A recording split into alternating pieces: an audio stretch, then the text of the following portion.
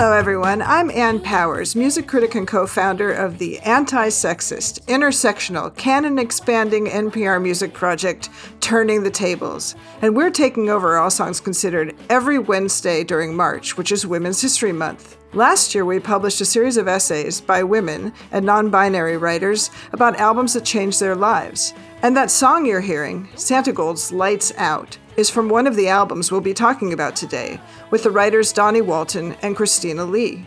Before we bring them on, let's just listen a little more to Santigold.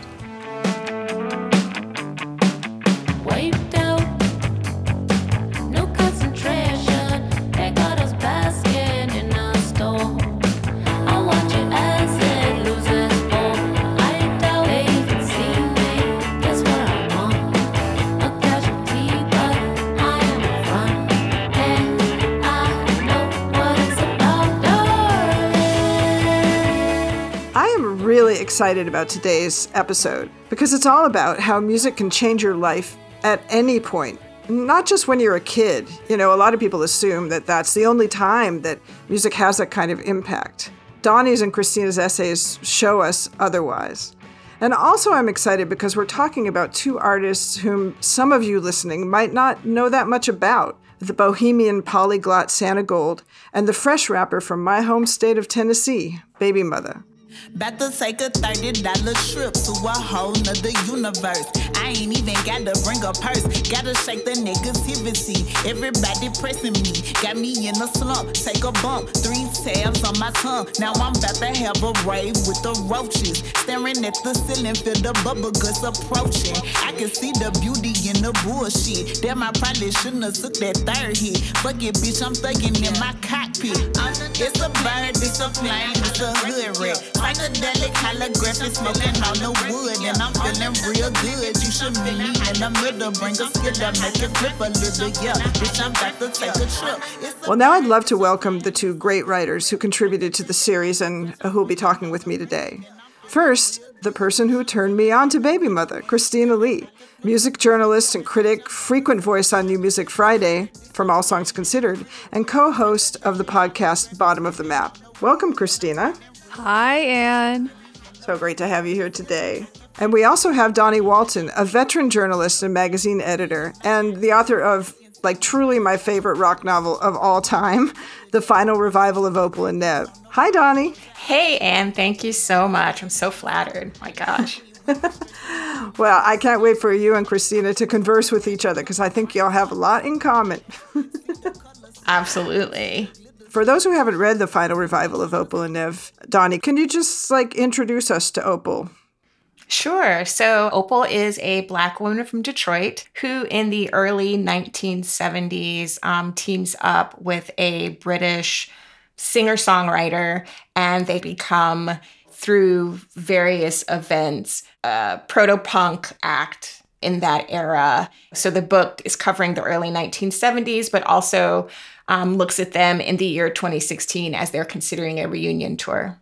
I love how things are shaking down on this podcast because we've had a few different conversations about albums that writers discovered as teenagers. You both wrote about albums that you found in your 30s, which can be a time of great change as well. The 30s were really interesting because the 20s, life is like a buffet, right? You have all these choices. Everything is available to you. And people look at you and they say, oh, youth, It's like you're expected to flit about and change your mind all the time. And it's part of the glory and the amazing thing about being in your 20s. You get into your 30s and you start to have things at stake. You have attachments, you may be married, you may have a mortgage. And so the choices become more complicated and you start making those pro-cons lists that your mother tells you to make. The whole life is like a buffet thing. I don't know, Christina, if you can relate, but I know for me, in my 20s, life was literally often a buffet because I would go try to find any free buffet that I could find, say in any random hotel or, happy hour. Oh my gosh, open bars. Well, certainly, I was definitely encouraged in college to do a lot of soul seeking, as if that soul seeking didn't amount to thousands of dollars in student loans. Like, I wasn't really reckoning with the tangible cost of that. And yeah, Donnie, I agree with you. In my 30s, everything starts to feel like extremely consequential. Like everything is supposed to be set in stone. And I know certainly when I was an adolescent, I figured that by 30, I'd had everything figured out. So by the time I turned 30, let alone 35, and I truly started to reckon with the fact that I was never going to make any 30 under 30 lists, I tried to keep tabs of folks who I could sort of keep as role models, if only to myself. And in hip hop, even the only one that I could think of up until Baby Mother, of course, was like 2 Chainz. And that's just because at 35, he managed to become finally recognized as a mainstream force. Whereas before, I think Jay-Z tried to retire at 33, not successfully, but there was an implication there that he was above it all, you know, that he had already had everything figured out.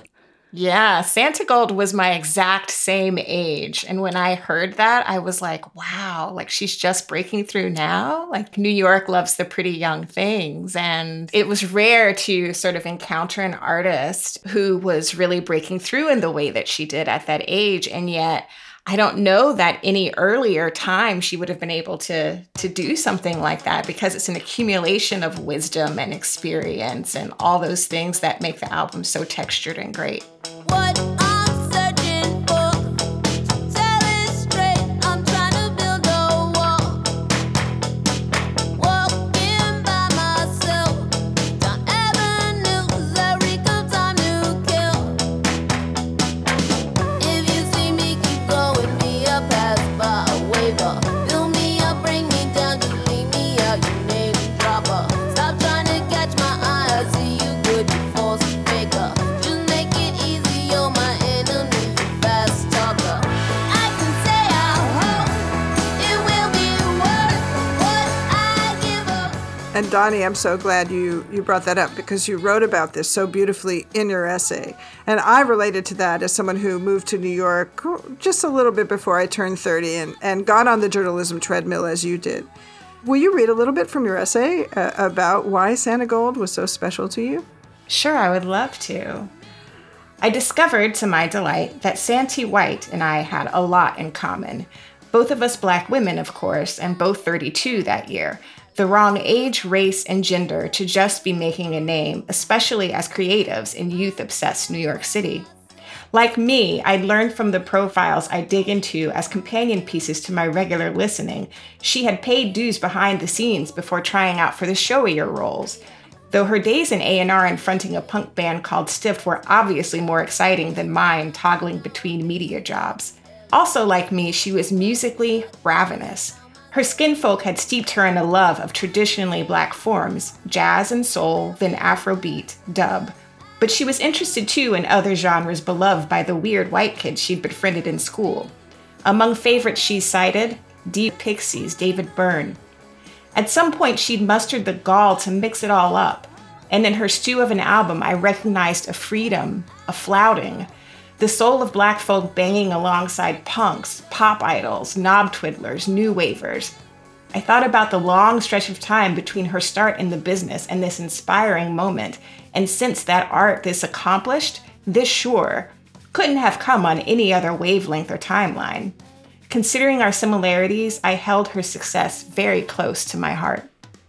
An uncategorizable artist, an uncategorizable person, has to maybe take a few detours on their adventure before they finally hit that moment of mainstream success. And I feel like Baby Mother's kind of in this category too. What do you think, Christina? You know, prior to Baby Mother, there was a couple of different attempts to release a debut album, right? First, there was news that it was going to be called Prosperity Gospel, and it was inspired by Joel Osteen and this argument that he's like the ultimate grifter. There was another attempt that was called Christine, but then like by the time she gets to Motherland, it's interesting. It is a debut album technically, and it's one where she exhibits Gucci Mane as an influence. She sounds like LeChat, but I think with the psychedelic influences, like she's also hearkening to another role model of hers, which is Bjork. But by the time she actually comes to release the album, I guess with all of her frustrations with trying to navigate the music scene in the first place and try to figure out, really tried to carve out her own space amid these watershed moments for women in hip hop. She was just like, you know what? This is my retirement album too. And that was something that I related to like wholeheartedly, because I just think it's really tricky for artists who want to be able to thrive and create their own art without necessarily having to measure up to these mainstream metrics, whether that's in terms of sales or whether that's in terms of aesthetics or types of sounds. You get the idea.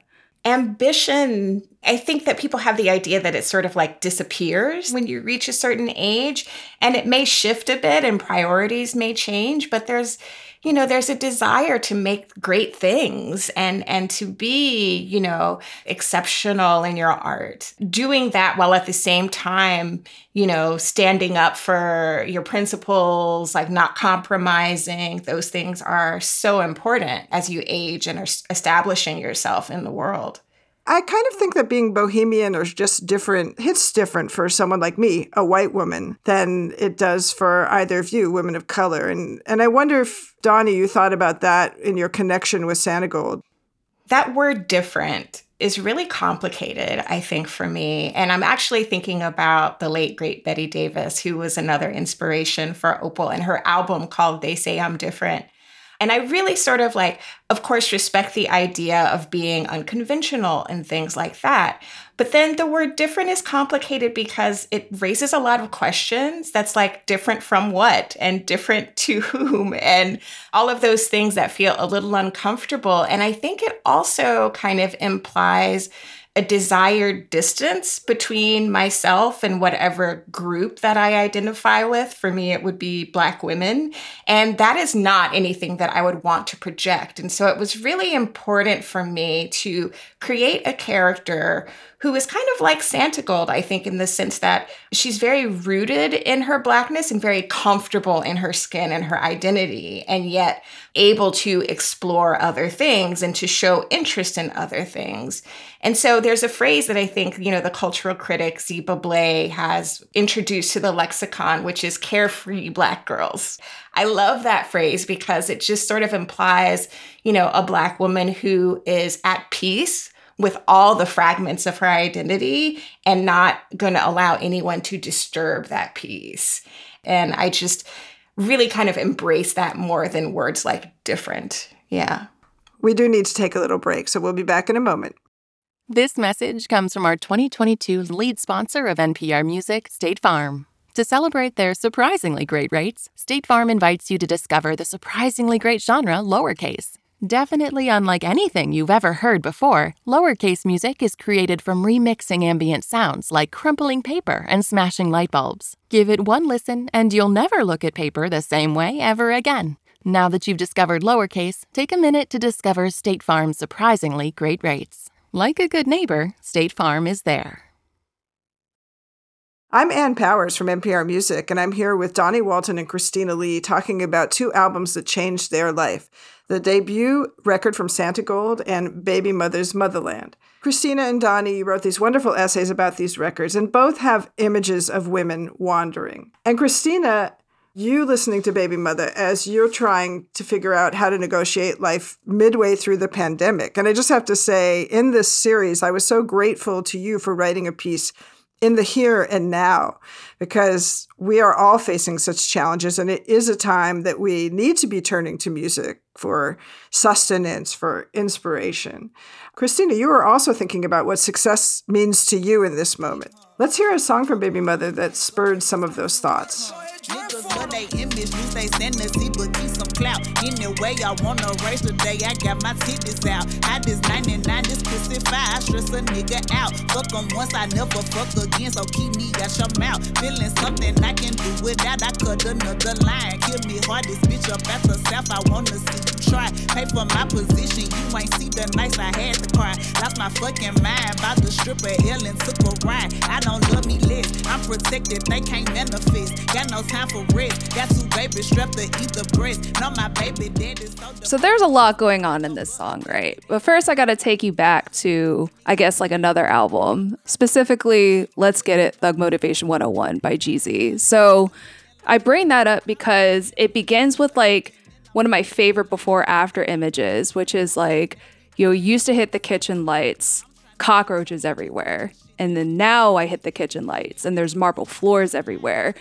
For the longest time, it was anthems like these where I was seeking out like Tony Robbins style motivational speakers in my music to kind of really propel my career forward as I'm navigating Atlanta, as I'm trying to, I guess, cement a career outside of New York, trying to motivate myself while also realizing that I felt very much like outside of the hustle and bustle, never mind what was going to come of Atlanta hip hop in the years to come, that hip hop was sort of relocated its center of gravity. So what's interesting about this song, Roaches Don't Die, is that she really revels in the before image of that, right? So we're being taken to her house where she's seeing cockroaches skittering around. And this is sort of recalling a profile she did for The Fader where she didn't hide any of that, really. She took people into her life and she said, this is what it is. But at the same time, the roach also becomes a metaphor. I'm sure you've heard many times before that like cockroaches are going to be the only living being that survive whatever apocalypse sort of hits our way. And so she uses that to say that, you know what, I'm a survivor too. I'm going through a lot of shit right now.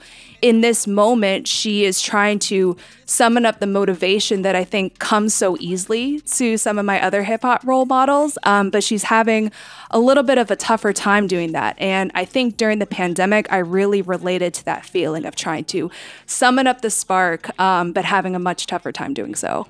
I love you throwing down your expertise right here. This is why we are doing this series. I love Christina Lee just pulling out those lyrics from her mind. No prompts. It's tattooed people. in my brain. Like I just can't help it at this point. See, I mean, it may seem facile to say, but women can be music experts too, people. Yes, thank you, man. Yes. And I also just want to say, roaches, they unite us all. Whatever city we're in. I don't know, Donnie, I just have to ask, did you have any notable cockroach experiences in those years? I mean, listen. I'm from Florida. Oh, sure. Okay. They have wings where I'm from.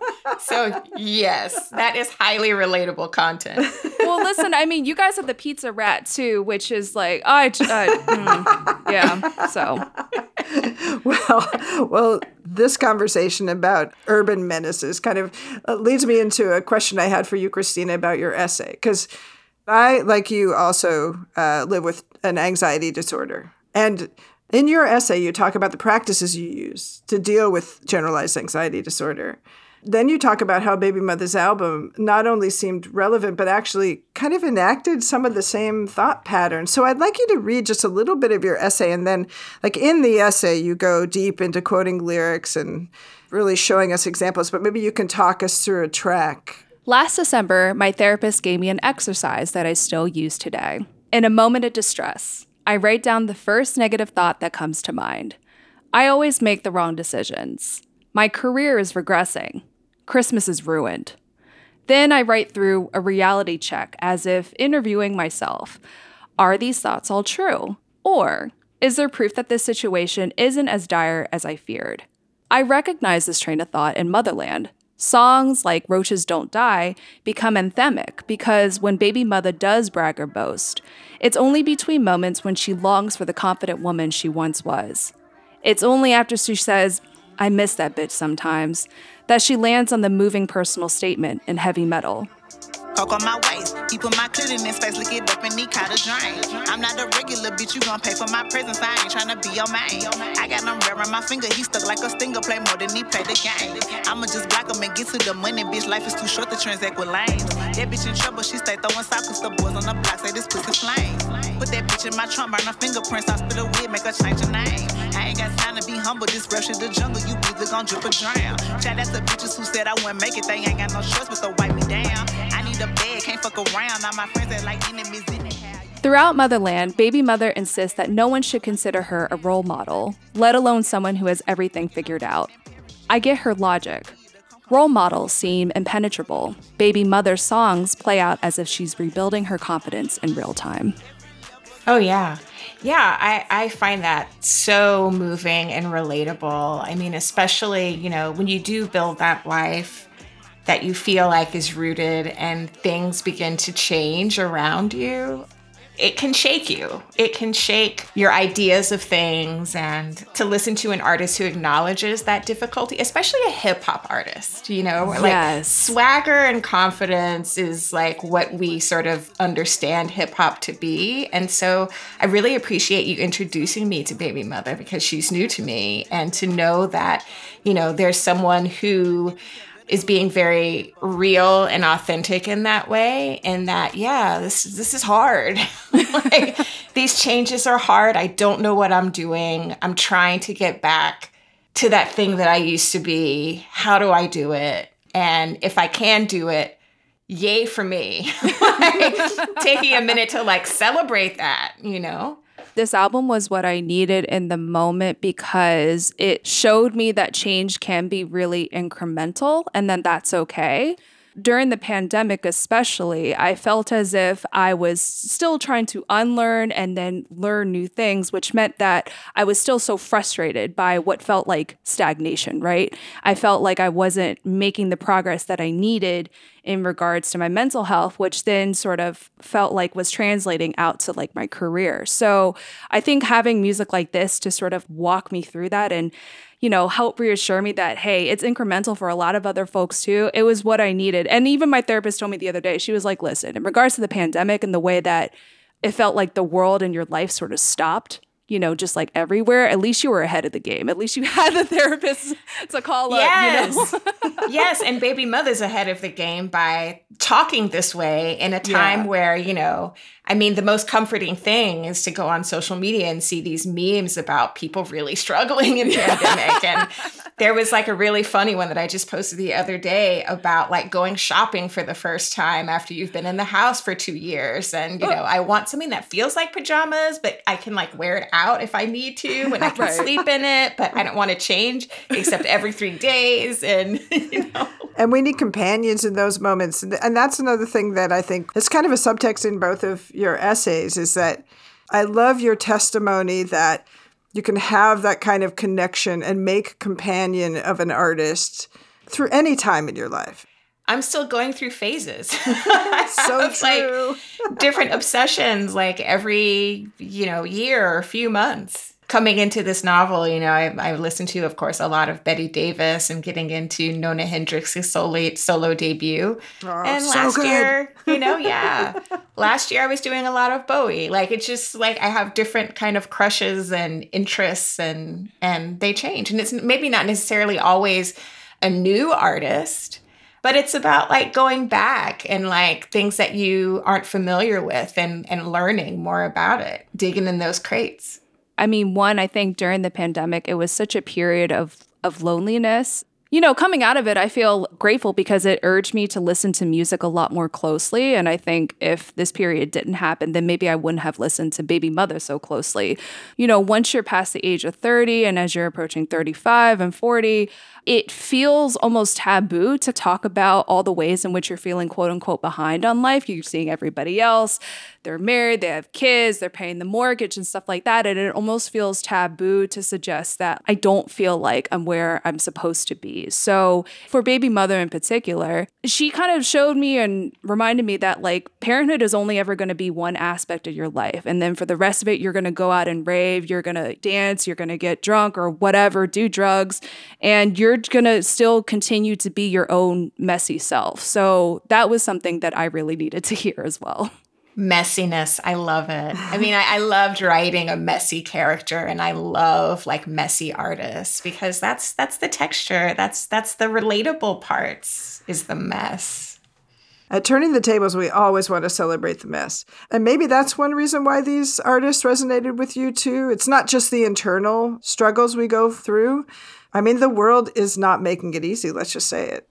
My essay ends with me kind of at the very beginning of a new career. I left my media career and started following my dream of becoming a novelist. And now that I've accomplished that dream, at least with one book, the question that keeps coming up from people is, ooh, what's next? What's next? My book got a lot of attention because in part, I do think it sort of explored some topics that were really, I hate to use the word hot at the time, but yeah, necessary, yes. I had finished writing my book by June 2020 when suddenly everybody wants to talk about race. It was a reality for me for all my life, these things that I was turning over in my head. But then all of a sudden there's a spotlight. And so when I think about what's next, I want to be able to do different things and maybe not write about that and write about other things. But I fear there may be some expectation to write something in a similar vein.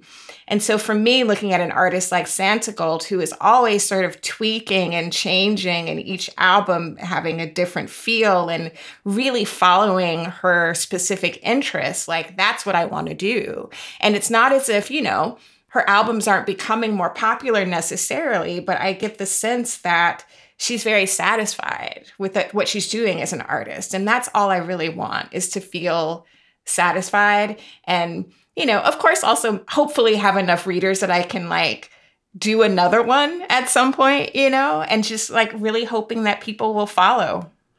As a podcaster, Christina, too, you are a public person, you're a character, you're performing yourself, but then you're going through your own internal processes too. And I'm just curious what you think about success. How do you even define success in this crazy moment of ours? When Dr. Regina Bradley and I launched our Southern Hip Hop podcast, Bottom of the Map, it was very clear what the peg was. It was here's two dope women of color who are actually talking about hip hop.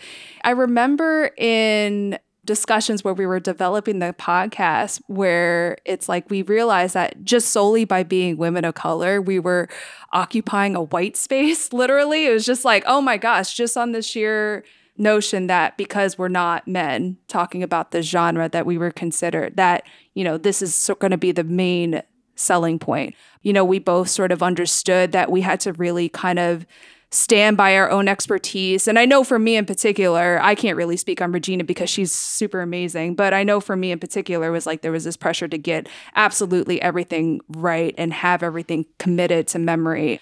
With Baby Mother, what's really interesting about her is that part of the reason why she initially debated retiring after Motherland was because she was trying to figure out her own means of success. She realized that in these past couple years, with a lot of success stories surrounding women in hip hop, it's okay, she wants to be able to thrive in her artistry, but she doesn't necessarily want to be as famous as a Megan Thee Stallion or the Doja Cat. And you can kind of hear that in the sort of production choices that she makes. And you can also see that with how she chooses to be independent.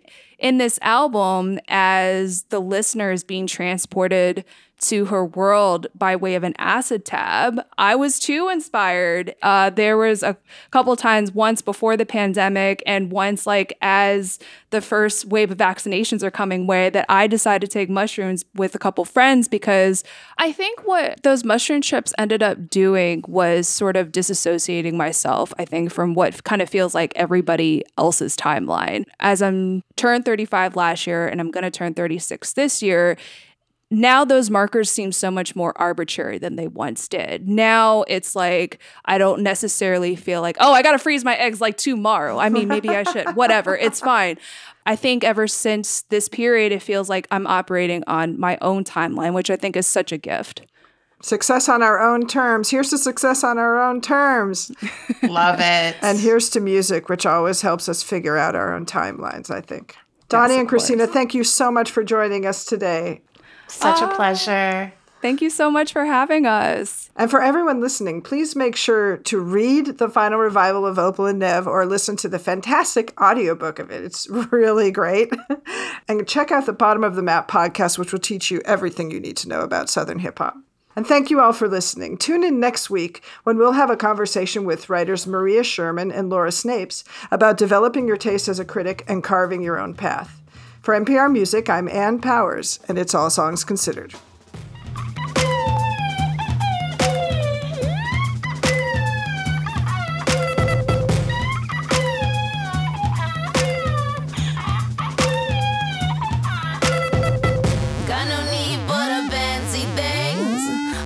attention that it brings. Tell me no.